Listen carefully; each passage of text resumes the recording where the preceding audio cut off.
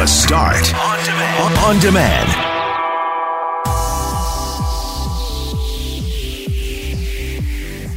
How warm are your boots in the winter? Loren McNabb discovered there are boots that are rated to minus 100. We also have tips on how to keep your phone from dying in this cold. Can you name last year's Best Picture winner without Googling it? Because I couldn't, and I'm one of the couch potatoes. The mayor of Selkirk weighs in on the film tax credit being made permanent in this province. Selkirk is the Hollywood of the North. Bob Irving weighs in on the Bombers signing Adam Bighill. Kelley Keehn is in town. She paid us a visit to give us her latest round of financial tips, and we'll meet someone who runs a canine rescue for senior dogs. I'm Brett McGarry, alongside Greg Mackling and Loren McNabb. We are Mackling, McGarry, and McNabb, and this is the Wednesday, January 16th edition of the podcast for The Start. Yesterday, Loren, you paid a visit to a shop in Winnipeg that can help you with that very thing. Well, how many times do you walk into work or come into work or leave work and see somebody walking down the street without a toque on, but it's minus 36, or they've got like terrible shoes and you kind of like, what is everybody thinking? So it's minus 36 with the wind chill this morning. And you'd like to think as Manitobans that we're always prepared. But yesterday I took a trip to the work boot factory on Regent and was surprised with how busy it was. Marissa Granvaux is the CEO, and she says a cold snap like the one we're going through is usually the snapping point for many of her customers who try to make it through the winter and then get to this point and are like, okay, I am not prepared. So those are construction workers, linesmen, railroaders, snowmobilers, really anyone who spends a lot of time outside. And no matter how many times you've heard it, she says she always finds herself repeating it in store. Layer properly. And as crazy as it might sound, minus 50, which is what they're feeling in the north this morning with the wind, is completely manageable. I walked in here. I heard a customer, the very first one, say, what else do you have that's rated for minus 100? Ah, yes. And my thought was, what? But that seems like it might be a common question here. It is. When it comes to warm weather, a lot of people want to know about what the temperature ratings are on the products. It's important to know that temperature ratings are a bit exaggerated in the sense of they are ideal. So depending on circulation, depending on what the base layers that we're wearing underneath our clothing are, will have a factor on how warm the outcome is. And so when we can avoid cotton as base layers, as socks, when we can make sure that we've got more of a moisture wicking base layer, something along the lines of wool in our socks or polypropylene in our clothing, that will keep you warm? To make you warmer. It takes the moisture off of you, and when we have moisture against our skin inside our clothing, we've been in the truck driving from site to site, the heat's on in the truck, we sweat a little in our warm clothes and boots. As soon as you step outside, the first thing the cold goes to is whatever is damp. So if that dampness is being held against your skin, cotton absorbs moisture, you're going to feel much colder.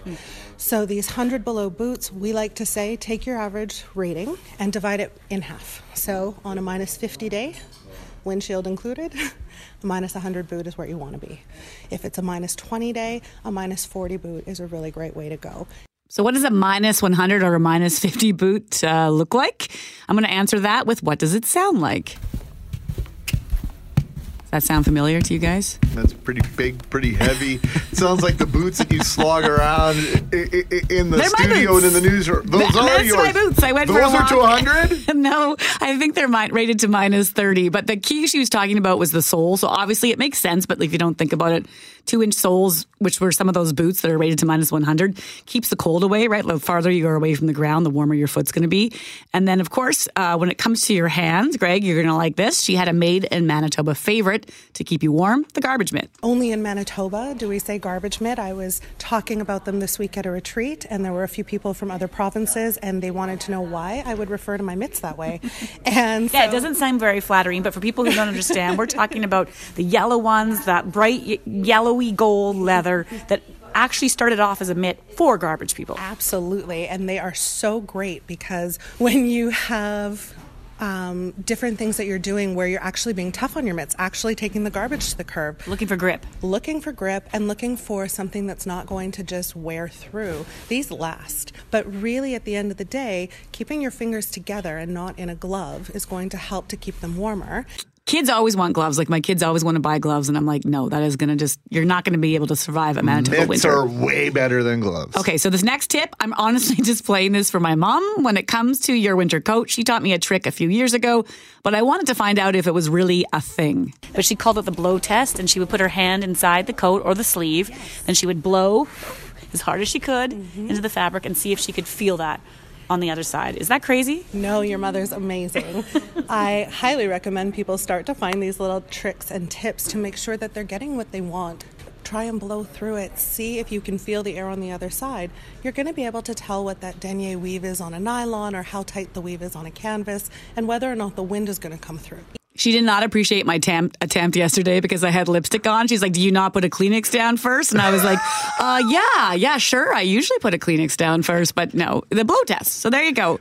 Isn't that something? I remember you mentioning that before, and I thought you were going to ask if it was a myth that if you start wearing, your heavy jacket. I didn't wear the North Face today just because we've got somewhere else to be and I'm in a suit today. But normally I would now transition from my O'Neill ski jacket to my North Face jacket because I don't like to wear the North Face too early in fear that it's not going to feel warm on a day like today because I've been wearing it when it's been -5, -10, -15. Yeah, I actually find it's a little too warm when it's not super cold out, but I've been wearing it anyway, and I haven't noticed a difference. It's nice and toasty, regardless of whether it's -10 or -23 or whatever it is right now. Here's another crappy thing about the cold, though. If you carry a smartphone and you use it outside, it's like you, Loren, this probably happened to you all the time when you were a reporter. You'd have cold days. I remember being outside with my camera guy, Jordan, and myself, and we both lost our phones within 3 minutes of getting out of our car. 3 and we were out in the minutes? bush and we needed to call back, and we're like, son of a, so I had to trek all the way back to the car, plug it in. But yesterday, hysterically, my phone died before I even got to the work boot place because it was cold in my car, and I was sat on my phone on the way there to keep it warm. And then I had to go in and buy a charger to plug it in to charge it up before I did the interview. So yes. Oh my God. Well, there you go. It's likely going to die in the cold without warning. Has it ever happened to you? You got half a battery charge, but goodbye. I found this report from a place called Pewaukee, Wisconsin. I think it's called Milwaukee. No, it's Pewaukee. This one's Pewaukee. Never heard of Pewaukee. I guess it's like a distant cousin of Milwaukee. And this report explains why your phone dies. Here's Nick Bohr with WISN 12 News. Outside for long in this bitter cold, don't count on your cell phone. Really what it is, it's lithium batteries. Sean Budiak of Batteries Plus Bulbs hears a lot about the cold weather limitations of those lithium-ion batteries. All of today's phones run on lithium batteries. It's great, lots of power, lightweight. They just don't like the cold. And it's really not that the battery dies, it's that the battery just can't produce electricity, can't produce energy when it gets this cold out. Apple even warns of the phenomenon on their site, cautioning against extreme temperatures and stating the iPhone's, quote, comfort zone is above 32 degrees. So it may not actually be a dead battery, it's just a cold No, battery. it's actually absolutely not a dead battery. It's just that cold affecting the battery to the point where it just shuts everything down and won't work. Among the things you can do to help, keep your phone near your body if you can. Also, the experts say put a case on it to retain the heat the phone already has, and never, if you can avoid it, leave your phone in the car when it's this cold. And if it does shut down from the cold, be patient. Don't just turn it back on. Get it into a warm place. Get that phone to a point where you can touch the phone and it doesn't feel cold. Then power it on. Then it's going to be back up to the normal life it was. In Pewaukee, Nick Bohr, WISN 12 News. Now, here's the thing. I like to go for walks all the time, regardless of whether it's hot out or cold out, and I like to listen to music while I do that. And inevitably, I'll pull the phone out and start skipping songs, and that's when my phone will die. It doesn't matter how much battery life is in it. If it's cold out and I pull it out of my pocket and start doing anything with it, if I just leave it, it'll be okay, but I can have 50% battery gone, as he's talking about the lithium just can't produce the electricity. And did you just give me the wrap it up signal? I did not. I was just thinking that what you need is a garbage mitt and cut a hole in it. And put your phone phone in it. Like a jacket for your phone. I should start wearing... Why didn't I figure that out from the cryptic hand signal? Oh, it was more for myself. It was more like a light bulb went off, and Greg's like, why am I not putting my phone in my garbage bin? Exactly. Why am I not putting my phone in the bottom of my Sorel? I mean, let's think about this. That would keep it warm. Well, and one of the tips on this is to keep the phone in your pocket as much as possible, as close as you can to your body, because your body heat will keep it warm. I've actually slipped it inside my shirt. Like when I'm driving home, I'll put it right down and then keep it in, because I keep thinking if something happens in my car, your whole point is to be able to call for help. And I drive outside the city every single day. So that's a good idea. Hey, that's a good idea. I've got it tucked. If I ever get pulled over and they ask me if I'm on my phone, I can prove. No, I don't even know where it is right now. Do you want to check, Mr. Officer? Yeah. All right. But sounds like a lawsuit. Another thing you can do is turn on your phone's power saving mode. This should be available on both Android and iOS devices. And there's another suggestion here for buy a case designed for cold weather. There's a brand of cases called Salt cases, and they sell thermal protection. Their case is kind of like yours, Greg. You've got a phone it's a fold up, one of those things where you can put your cards and stuff in. Exactly. Well, these cases are fold up, but they have these weird shells on them.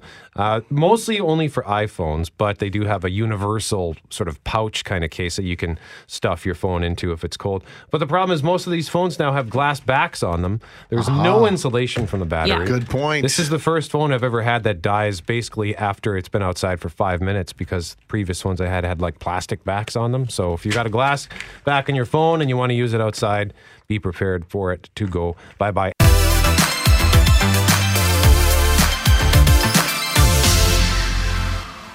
Can you name the film that won Best Picture at the Oscars last year? Jeff Braun, you be quiet. I know you can. Reporter Jason Nathanson says if you can't, you are not alone. And the Oscar goes to... Would you know it without Googling it? The Shape of Water. It was less than a year ago, but only 1 in 5 people got the answer right in a new poll from The Hollywood Reporter and Morning Consult, just 20%. And remember that flub from 2017? There's a mistake. Moonlight, you guys won Best Picture. More people in the poll actually thought La La Land won Best Picture, 20%, versus the actual winner, Moonlight, at just 12%. In fact, for most of the past 5 years, people misremembered the actual Best Picture winner. Jason Nathanson, ABC News, Hollywood. So we're going to have a chat about that. Jeff Braun is here. Kelly Moore is here. Jeff Forte behind the glass. And Jeff, you probably would have been able to name that off the top of your head, right? Yeah, although a couple of weeks ago I was trying to think of it, and it took me like a whole minute to come up with it. I was like, what was it last year? I know I was mad that it wasn't Lady Bird, but what was it? That's right. You really liked that Lady Bird. I still got to watch that. Yeah, McNabb, same what was here. your guess? I said Moonlight, which was the year prior. I can honestly tell you, though, once you said Shape of Water, I've intentionally gone out of my way to not watch that film. Like, I've been on a plane where it was offered, and there was only 2 films left that I hadn't seen, and I just sat there in angry silence for I don't know. There's nothing about it that interests me. You did the putty thing and just sat there and ordered another stared drink. ahead. But yeah, just looking at the list, I mean, you really have to go back to find a bona fide smash hit. You have to go all the way back to 2003. The Lord of the Rings, Return of the King won that year. That's not to say there haven't been hits. For example, Argo won about 6 years ago. That was a decent-sized hit.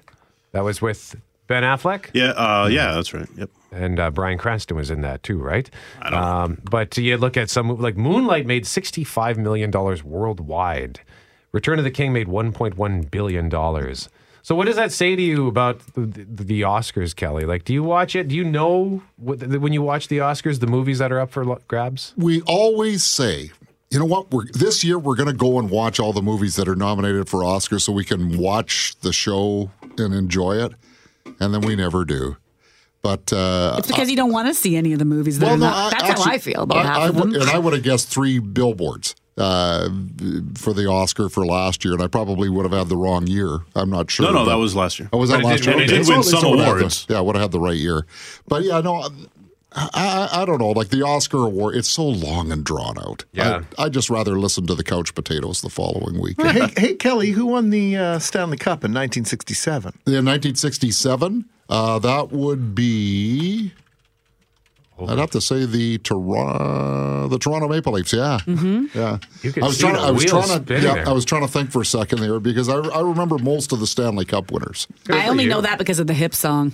Otherwise, I'd have nothing. Oh, wow. I'm sad to say I watched that series. Oh, we shouldn't be laughing at that, should we? Is it okay for us to laugh at you for that? Oh, absolutely.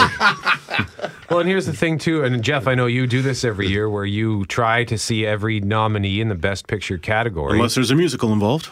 You don't like the musicals? I don't like the musicals. So did you ever see La La Land? I did really like La La Land. Did you? Just in general, I don't like musicals. I fell asleep during La La Land. What about Greatest Showman? No. What? Oh, with Hugh Jackman. That's not a awards-worthy movie, though. So it was a surprise hit, though, and it's Hugh Jackman. And I'm going to sing that so hard in the newsroom in the next 10 Just minutes. don't start singing Frozen. I often don't end up seeing many of the Best Picture nominees because they all come out at the same time, and it ends up sort of being like a chore. Like I remember there was one with the first year they went up to 10 nominees. Yeah, and it's harder now that they got more. It was exciting to be able to go to see all these movies, but I felt this anxiety, like I still have 5 movies to see. When am I going to do this? How much money is this going to cost me? But it's always a very fulfilling experience because they are genuinely good movies, hence their Best Picture nominee. But it's hard to get excited about movies you've never heard of.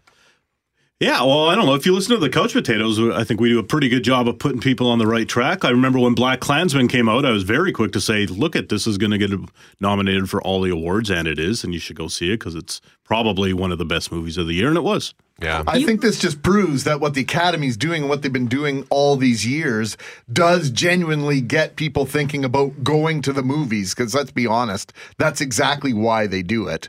It's not about recognition for the best films. It's about selling more movie tickets and getting more butts in the seats. That's why they do it. I would also argue, though, with your Couch Potatoes, Jeff and Brett, you put us on the right track in what you think is going to be nominated, and you're often right. But that doesn't necessarily mean that that's going to be the most popular for the viewer, which you'll also talk about, saying this, the ratings that they get and what people are saying. So it could be critically acclaimed, but just not popularly accepted or mass accepted, right? We're not always right. We once predicted a television show canceled by Christmas in its first season, and that was The Big Bang Theory. Never heard of it. Yeah. Back up the truck for a second. The Couch Potatoes do not get gold-plated invitations and red carpet treatment to go to the movies. You guys have to pay to get into the movies? The Couch Potatoes? I hope not. I spend like $900 a year at the theater. That's just the tickets, not the popcorn. It's both.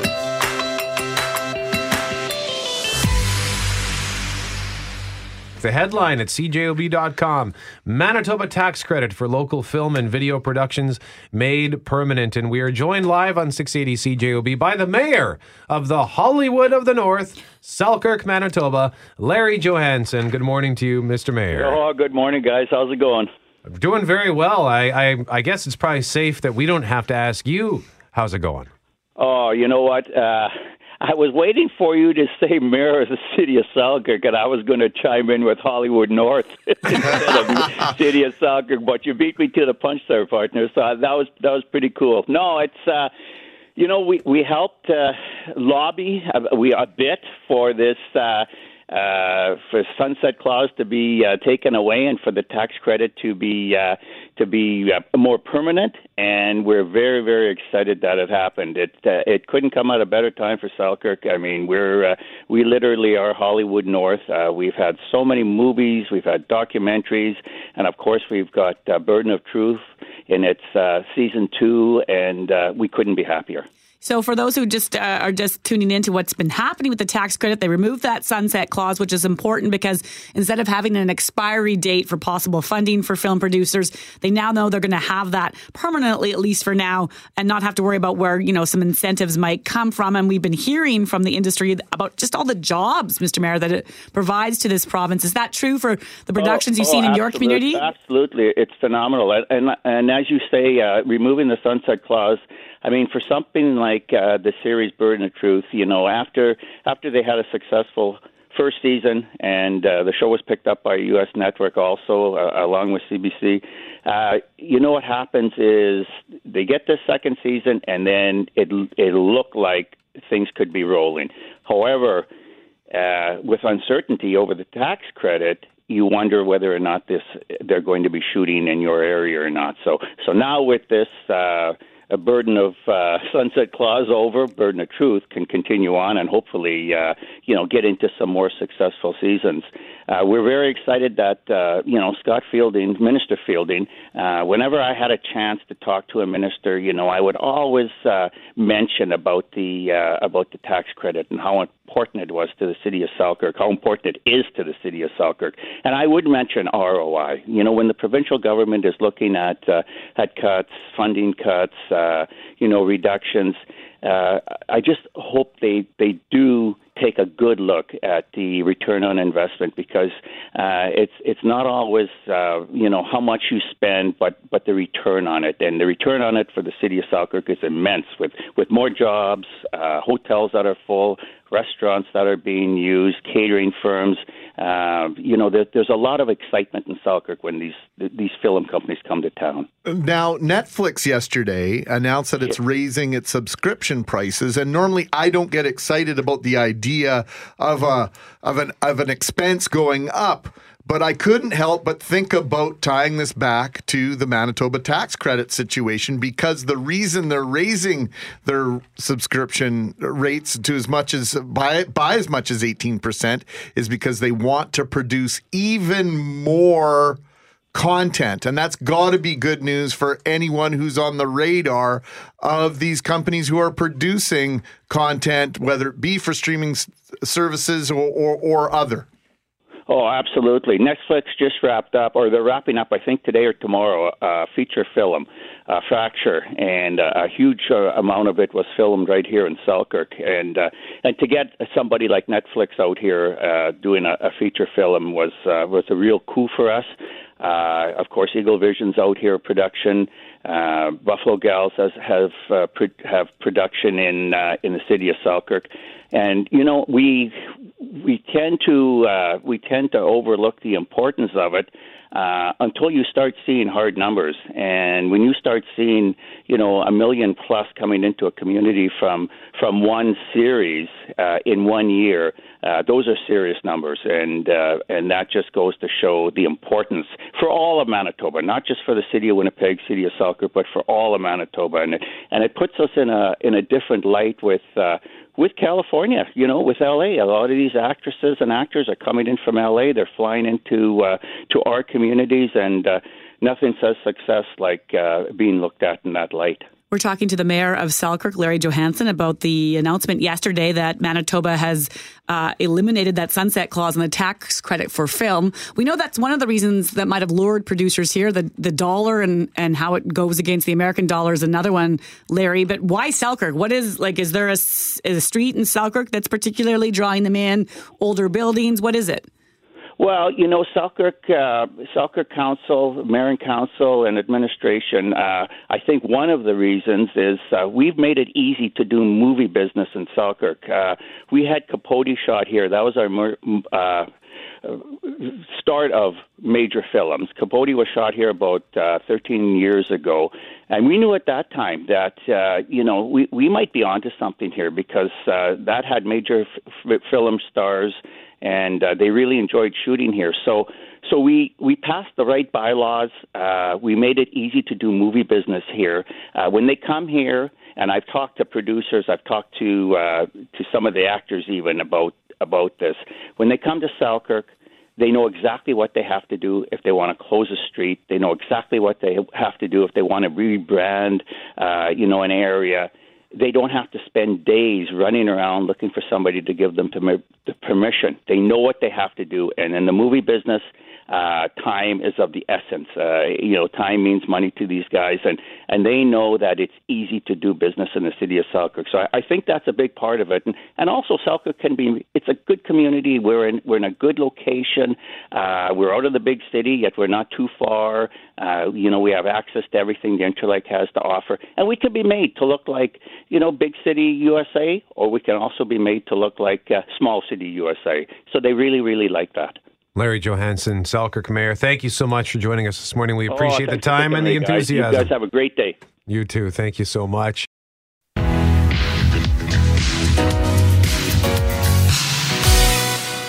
Jennings from right hash.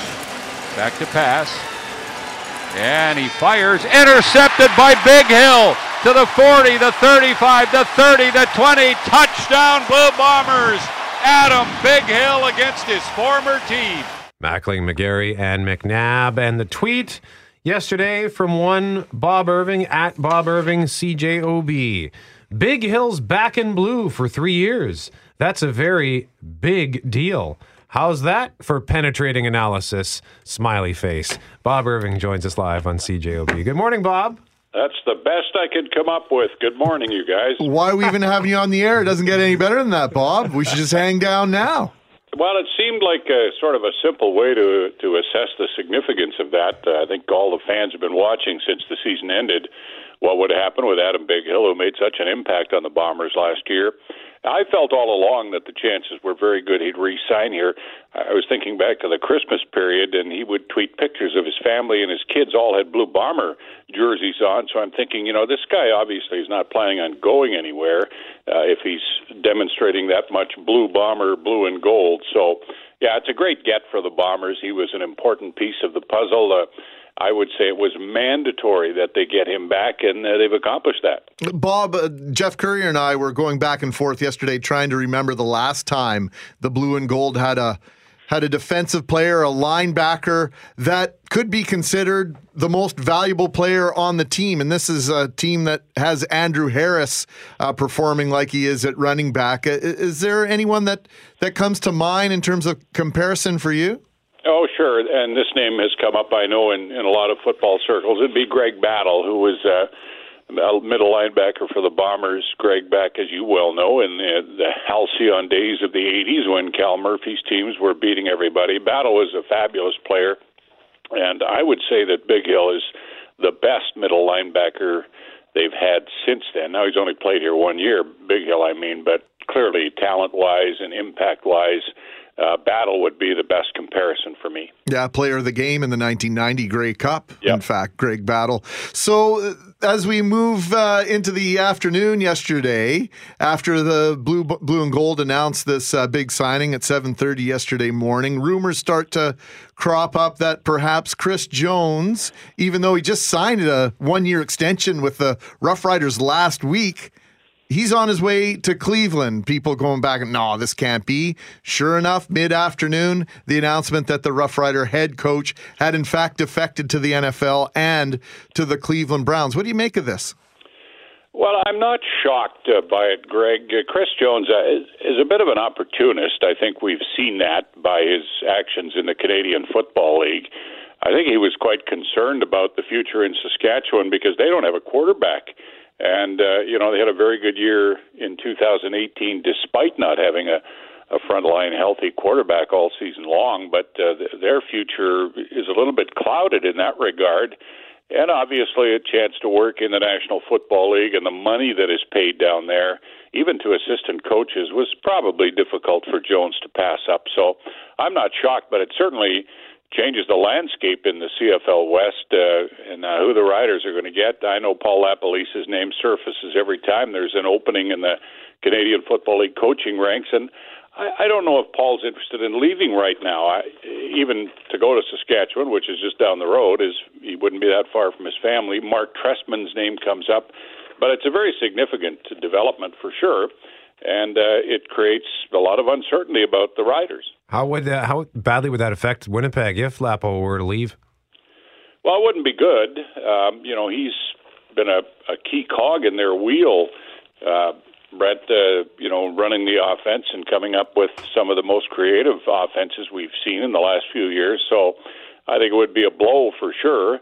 But again, I just don't think it's going to happen. Everything I understand, Paul settled in here for another year, and I guess the Riders could make it so attractive for him that he'd have virtually no choice but to leave because money's never an issue in Saskatchewan, although there is a cap now for the coaches and managers. So I don't know. We'll see what happens. But my gut would be that Lapo is not going anywhere. Upheaval in Saskatchewan, uncertainty at the quarterback position in Edmonton as Mike Riley is a free agent, and of course conversation that lots of teams are going to come with bucket loads of money for him. The Calgary Stampeders have let several of their key cogs go, including their middle linebacker Alex Singleton to pursue NFL dreams. Where are the Blue Bombers sitting right now in terms of the pecking order as we head towards free agency in just about 3 or 4 weeks' time here, Bob? Well, they're far better off, Greg, I would say, than just about every other team in the West, perhaps with the exception of Edmonton, assuming the Eskimos can re-sign Mike Riley. That's going to be a big story when free agency hits. Calgary will be good as long as Bo Levi Mitchell comes back, but he has some interest in the National Football League. So imagine Bo Levi leaving and what that would do to the Stampeders. Then maybe they'd go out and sign Mike Riley. I don't know. There's a lot of dominoes to fall here in the offseason, but the Bombers are looking, I think, as stable or more stable than any team in the West. They have their quarterback in Nichols. Andrew Harris is back.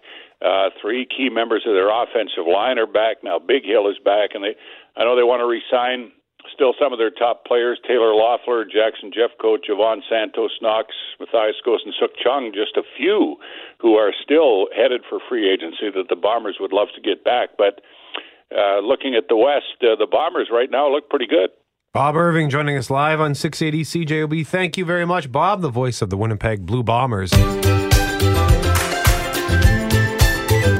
Mackling, McGarry, McNabb, and Keehn. Kelley Keehn is here. She is an author, educator, and consumer advocate for the Financial Planning Standards Council. And as we touted earlier, she is one of our favorite guests, and she's here to talk about a whole bunch of things, including January, the bluest month, and we'll ask you about that in a second. But first, good morning, Kelley. Good morning, everyone. It's so awesome to be in studio with you. Is it too late to say Happy New Year? Nah, I like it. Happy New Year! What kind of boots do we have on today, Kelley? Because it's cold out there. It is cold.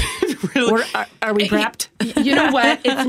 It's not snowing though. So, but yeah, it's a little frigid. I'm an Edmonton girl, so it's okay. I can handle it. This isn't bad. Good for you. Well, and January is cold. We associate cold with blue, and in the release that your people sent us, it talks about how the economy is sputtering. Canadian debt to income levels are above pre-U.S. Great Recession peak. Consumers are on tenterhooks, great word, on tenterhooks due to recession talk and the prospect of facing down January, which is the bluest month. So what do you mean by that, the bluest month? Actually, yesterday, by a lot of accounts, was the bluest day. And so it's just, it's short days. It's people have a lot of debt. There's no Christmas activity anymore. There's no holiday stuff. There's nothing really to look forward to. Although I think it's a great month because we're just about at spring. Mm-hmm. This is the eternal optimist in me. But the reality is it's really tough, and a lot of that holiday hangover is sinking in, where it's like, people were irrational at the time. They wanted to buy their way to a great holiday and make the kids happy and make everyone happy. And that lasted what? 30 minutes, an hour, sometimes less, yeah. Even, or less. In our house, the credit card statement for December was due. Like the payment was due yesterday. So January 15th is kind of the day too. You do look at it and think, well, okay, good. Well, good. Who made this choice? Yeah. Well, there's a famous Seinfeld, right, where they all go out for dinner and everything, and everyone's like ordering this and ordering that, and then they're full, and then the bill comes, and everyone's looking through the bill. Who ordered this? Did we really need this? Like, right? I love that episode. Well, I relay it back to my late teens, early 20s, when we would go to a place called Grapes on Main on Sunday nights, and they had $2 drinks, and of course, you ordered them like a sailor on, shore leave. And then when the bill came, you were counting every single one. I don't think, at the time, $2 didn't sound like very much money. But when you multiplied it by 12, it was a big deal. And I think that's some of the trouble that we get ourselves in. My grandpa used to say, mind the nickels and dimes, the dollars will take care of themselves. We don't do a very good job at minding the nickels and dimes. You know what? That's such a great point. And the thing is, too, when we're looking at putting those nickels and dimes away, people go, that doesn't make any difference at all. So they just don't bother. They don't feel that it's going to change their life. But, okay, if I can't convince you of that, or you're not convinced of that, the reverse, when you take high interest rate credit card debt, like 18% or 29%, and you only look at that minimum payment that's requested from your bank, if you just make that, and actually the government legislated banks a number of years ago to actually put, if you're brave enough to read your credit card statement and comb through it, you'll see this scary little box, if you've got a balance, of how long it's actually going to take you to pay it off. I've seen 110 years. I've seen 50 years. But those nickels and dimes that your grandpa was talking about, if you put those down, so like I've done all these calculations, and I encourage your listeners to go and do some online calculations, just like a couple bucks more a day, you go from 50 years to burning it in 4 or whatever, and saving. I know your eyes just like lit up, right? Because this is the magic of compound interest. When you're saving, it takes forever to see the magic. When you have a big mortgage or you've got a big interest rate credit card debt, oh, man, it's amazing. Even sometimes I'll do these calculations for TV or radio or something of that sort, and I can't believe it. But until you do the calculation, and if you just keep kind of, going along, so that's why I'm always so happy to be here with you, to be like, stop what you're doing. And if you're listening and you're in debt, get on a calculator. If it's too complex, reach out to a nonprofit credit counselor or a certified financial planner. You don't necessarily have to have money to see a pro. There's lots of people that do it by the hour, do it by the plan, but don't do nothing this January. It won't get better. You mentioned the idea, though, that if you're brave enough to open your credit card bill, which I think says a lot about the problem we all have in general. Like, you might say, I know I have to make that minimum payment, but I'm not even going to open my bill because I don't think I can deal with it. But if the minimum payment's just $10 and you put down the $14, that's the difference. A huge difference. Yeah. So what is it psychologically that we need to convince ourselves to even maybe have that courage to tackle even the smallest of debt? Yeah, Lorraine, you make such a great point. And that's the thing is this is the last shame. This is the last taboo. We can talk about anything. We can talk about sex. We can talk about politics. We can talk about anything. But we cannot, and we can talk about money. Let me make a distinction. We cannot talk about money problems. This is where the embarrassment and the shame and all of that comes in. So if you are listening and you're scared to open that credit card statement, you got to do it. You got to take a deep breath. And even if you don't have the money to pay, being silent is going to get you in more trouble than not doing anything. And it is so hard to figure out what to do, to call up your bank and say, I can't make the payment. Maybe you can't make the payment. If you do have the right to do that. And the bank will let you... Maybe not. Depends how long you've been late. I don't want to give people false hope and say, yeah, you can just call up your bank. Now, if you miss that payment, that hurts your credit report. But maybe you've got to miss a mortgage payment option, and maybe you can miss 1 month, and that would be enough to get you through. Or maybe the bank will work with you and say, how about a consolidation loan? Or how about putting you in a lower interest rate credit card to help you get that paid off sooner or whatever. But just sitting there worrying doesn't make it better. Now, if all of that's too much, remember I said to reach out to someone like a nonprofit credit counselor. They're going, make sure they're nonprofit. They're going to work with your creditors on your behalf. I know somebody's going through some changes in terms of their career. And so there's kind of a bridge that's going on right now in terms of the last paycheck from the last job and the first paycheck at the new job that they haven't even started. And that's a long time. That can be 4 or 5 weeks, right? But this person that I know reached out to their bank and said, hey, is there anything we can do with regards to my mortgage? And long story short, it turned into they're going to let this person pay the interest only for 3 months on their mortgage and put it on the back end of the mortgage because he's got a really good relationship with his credit union. And sometimes that's all it takes is to have that discussion because you never know. They're not going to phone you and say, hey, we hear you're having a bad time paying the bill. If they're phoning you, there is very little room for negotiation. And that is such a valid point because every single month that you go over that 30 days, that's red flags. There's a lot of bells going off. So, I mean, same thing. We're going to come into tax time soon. And there's some entrepreneurs listening or people that, have the side hustles and they don't have the money to pay your taxes. Doesn't mean that you shouldn't do them.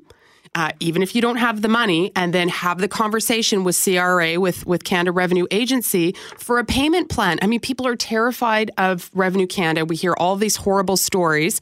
I'm certain I don't work for them. I never have. I'm not defending them. But in any dealings I've had, they tend to be very fair. It's when a promise has then been broken is when they have zero tolerance. And actually, all lenders have zero tolerance. So the whole takeaway is paying attention. And here's another thing, too. If you've got a dispute with someone, I had someone one time was handing their car back in for a lease or what have you, and they had some big disagreement, and they felt they were 100% in the right, and it turned out that they were like 4 or 5 months later, but they decided not to make any of the lease payments while the dispute was happening and ruined their credit. So it's what's fair and what the system is, and knowing the difference between the two, and also just realizing you're not alone. There used to be a time we used to whisper the word cancer, and now we run for the cure, and we have Facebook support and everything else. But now when it comes to something so fundamental to your life as money, as credit, as we're not taught this stuff. We're not taught this stuff. We don't, get any education on it. So if you are feeling bad about it, stop feeling bad. Really stop feeling bad. Start to talk about it and turn it around. Kelley Keehn is our guest. She is an author, educator, and consumer advocate for the Financial Planning Standards Council. Her website is kelleykeehn.com. That's spelled KELLEYKEEHN.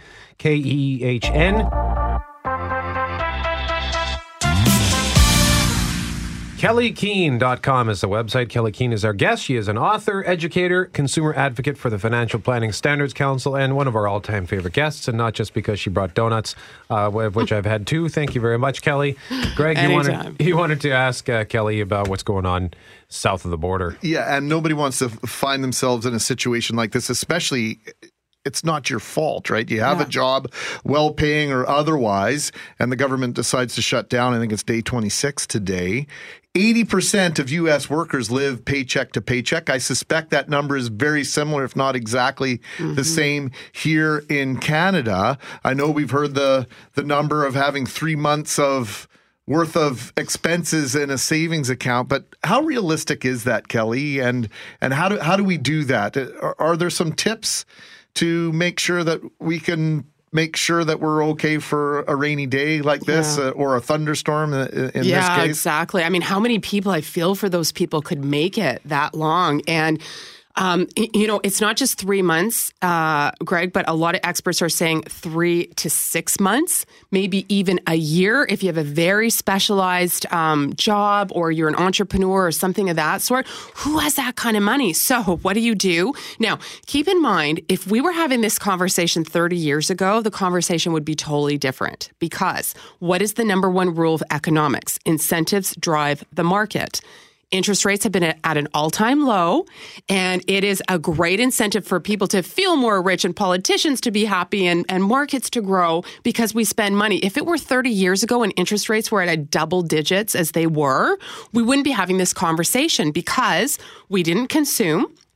People had savings. There was an incentive to save. So we have to start to flip that conversation. But for today, where a lot of people are at, swimming in debt, the only thing that you can do, there's 2 things you can do: bring in more income or cut your expenses, or both. So bringing in more income, I think, is a conversation more families need to have. Selling your stuff, side hustles, getting your young people in your house working. I have some older relatives in seniors' homes. I don't understand why young folks aren't in there teaching them how to use Facebook and Instagram and Skype with family members and charging them. Like, they're sitting there, they've got money. I know I've got 4 cell phones sitting in my home that I would gladly donate if someone was doing something like that. Anyway, I digress. When it comes to cutting your expenses, I don't think budgets work. I think they're like diets. I think people stick to them for a week or 2 or a month and then they fall off. So something I do, I make my husband do, and we do this every 6 months. 6 months is what I call my 30-day anti-budget. Super simple, but hard to do. You track every single dollar you spend. Now, that is not so easy to do because you have to be an investigative journalist in your own life and look at your cell phone, because I'm digital with my cell phone. So I forget my password all the time, so I don't check that bill often, doesn't come in. Looking at your insurance rates, things of that sort. And then at the end of 30 days, you make yourself a nice little graph or chart or whatever, and you see the categories and go, is our money going where we thought it was? Because how can anyone tell you where your money should be going, right? It's where it is going. And that's where people get derailed, is they think they're only spending this much on groceries and dining out or whatever it is for your family. Times it by 12, see where you can cut the fat and pay your debt off with that. Well, that's where the alarm bells will go off for me, because I'll see, I spent $40 at Tony's Pizza and $35 at Santa Lucia and so on gondola. I don't want to see that. But here's the thing. Maybe you say, but you didn't buy a new car. You didn't do, it's about choice and awareness, not about sacrifice. There's this big buffet that we all get to go to in life, and you get to choose. But if you just mindlessly put those calories, in your body, it's the same thing with the financial calories. Somebody I was out with yesterday said he has a landline at home, and the only reason he still has a landline is for the alarm that he never uses. So he's paying $40 a month for a landline and $35 a month for alarm monitoring that he doesn't use. He goes, doesn't sound like much, $70 a month. He goes, but it's $840 a year. What could you do with that? Right? That changes the conversation when we take it away from the monthly, because even the car financing companies are playing with us on that now. We don't see the monthly payment. They went to the bi-weekly. Yeah. Now they're advertising weekly, only $55 a week. Who can't afford a new car that's $55 a week, right? Exactly. I know. And who can't find $55 a week to put to yourself, to put, to get out of that stress, to get out of, and that's the thing, Brett, is people don't want to look at it because they think that, I'm going to feel bad. What? You don't need to feel bad. It's where do you want your money to go, and awareness. See the way awareness. And every time I do it with my husband and I, we are shocked, and it just gives us a fresh look. Did we need that magazine subscription? Sure. Do we need this? Do we want? Not even do we need it. Do you want it? Do we want it? It's the same reason I like the credit card statement, because it does break it down in the back, entertainment, whatever. And every time I look at it, I think this got to be somebody screwed up at CIBC, and then I go looking at it, I'm like, oh crap, that was me. Like, that was me spending that, because you didn't think you would spend that money in food or movies or dinner. Yeah, exactly. Kelley Keehn is an author, educator, consumer advocate for the Financial Planning Standards Council, and her website is kelleykeehn.com, and you can follow her on social media as well if you look for that name. Kelley, thank you for the visit. Always a pleasure. Thank you, everyone. Awesome to be here.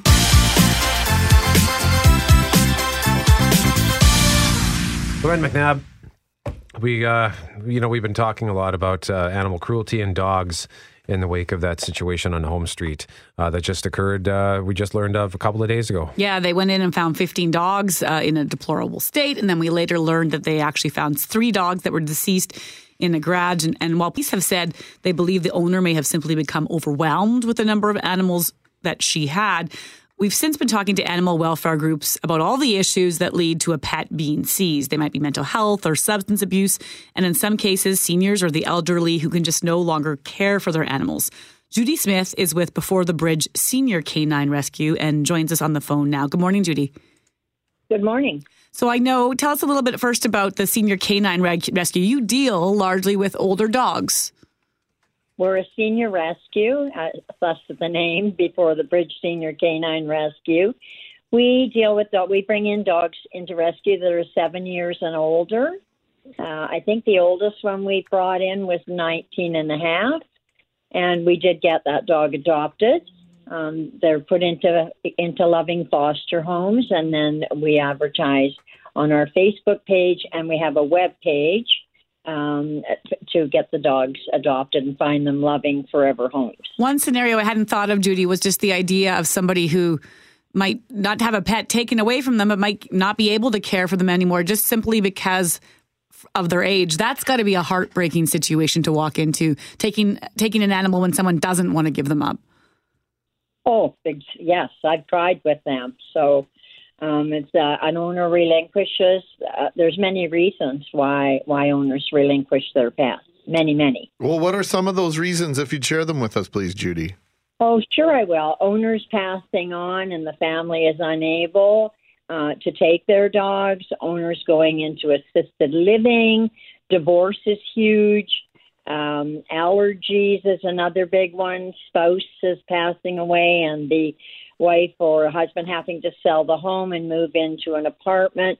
I always remind them that Winnipeg is one of the most pet-friendly cities in North America, but people panic and they rent the first thing they see, and it doesn't include their pet. Some can't afford medical bills. We offer to help in those cases. Some cannot afford to buy food. We also offer to help in those cases so they won't have to give up their dogs. Having a baby, had a baby, the dog might bite, the dog's jealous, owner is ill, no longer able to look after their dog, and that affects young and old. And our focus is mostly on the dog. The name of your organization just struck me. So yes.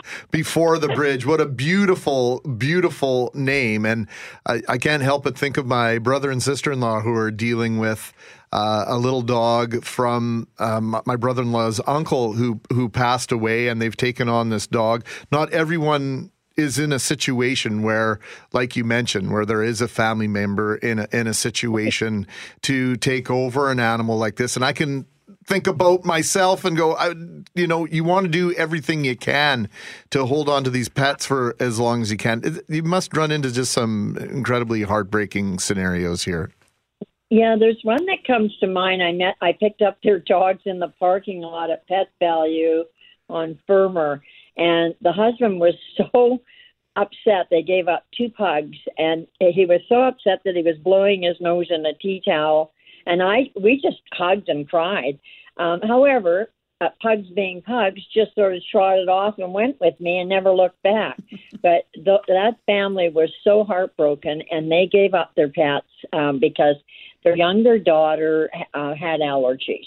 And the 5-year-old daughter wanted to give the younger daughter away and keep the dog. How often does that happen, the allergy situation?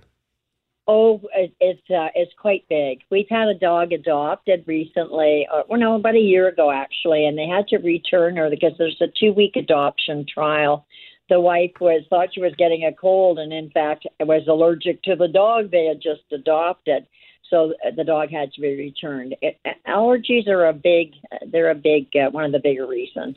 That's one reason why someone might not want to give up their dog but have no choice to. Do you have a message, though, for those, and Judy, I know you've talked about this in the past, about the idea that there are some people who acquire a pet kind of like it's a piece of property and just decide, it's not working for me, I'll get rid of it. Right. What would you say to them before maybe they go into pet ownership so that they don't find themselves in the situation? Because it seems kind of callous. Well, we always, I don't really get to talk to the people that are thinking about adopting a pet. Like if they're adopting one of our pets, I do say it's for life. These dogs have been moved around enough. They're seniors. We're looking for their forever home, not for a minute home.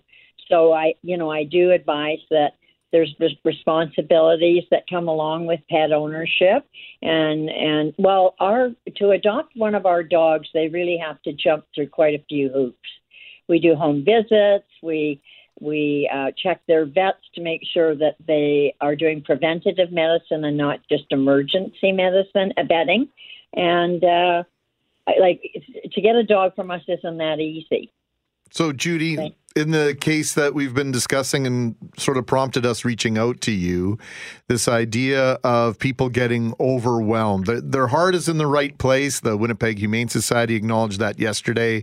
Leland Gordon from Winnipeg Animal Services acknowledged that sometimes people are taking in animals that are strays or other situations, and they just find themselves overwhelmed and they don't know who to reach out. How often do you come across that?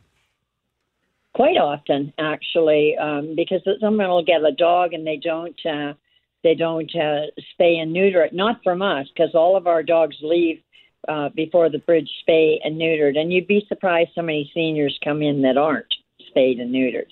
But then their dog has puppies, and they think they can give the puppies away or sell them, and they don't, so they keep them, and they end up having puppies because a spay and neuter is the number one thing that all pet owners should do to prevent that, right? So we kind of call them backdoor breeders. There are some that breed the dogs to live like that. That's their means of employment.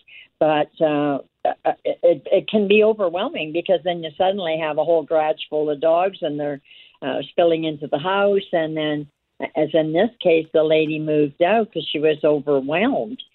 We had a case of a rescue doing that 5 years ago, where the dogs were in deplorable condition, and she was a wonderful woman with her heart in the right place, but just got overwhelmed. Judy, how do we get in touch with you at Before the Bridge Senior Canine Rescue? You can go on our webpage, which is www.beforethebridge.ca, or you can go on our Facebook page. We have albums on both pages of the adoptable senior dogs. And we also have our relinquish form is there. And we're always looking for fosters, so we have our foster form there as well. And and you'll learn a little bit about us. Judy Smith with Before the Bridge Senior Canine Rescue. Thank you so much for joining us and telling us about the service that you provide. We appreciate it. You're very welcome. Thank you. Hey, thanks for listening to the Start Podcast. We are available on Apple Podcast, Google Podcast, wherever you find your favorite podcasts. Subscribe now and never miss an episode. And if you like what you hear, rate the show, tell us what you think, and hey, even tell a friend about the podcast. Be sure to follow us on Twitter and Instagram. Greg is at GMACWPG, that's GMACK WPG. I am at Brett McGarry, BRETTMEGARRY. And Loren on Twitter is at McNabb on Global, and on Instagram at McNabb on CJOB. Talk soon.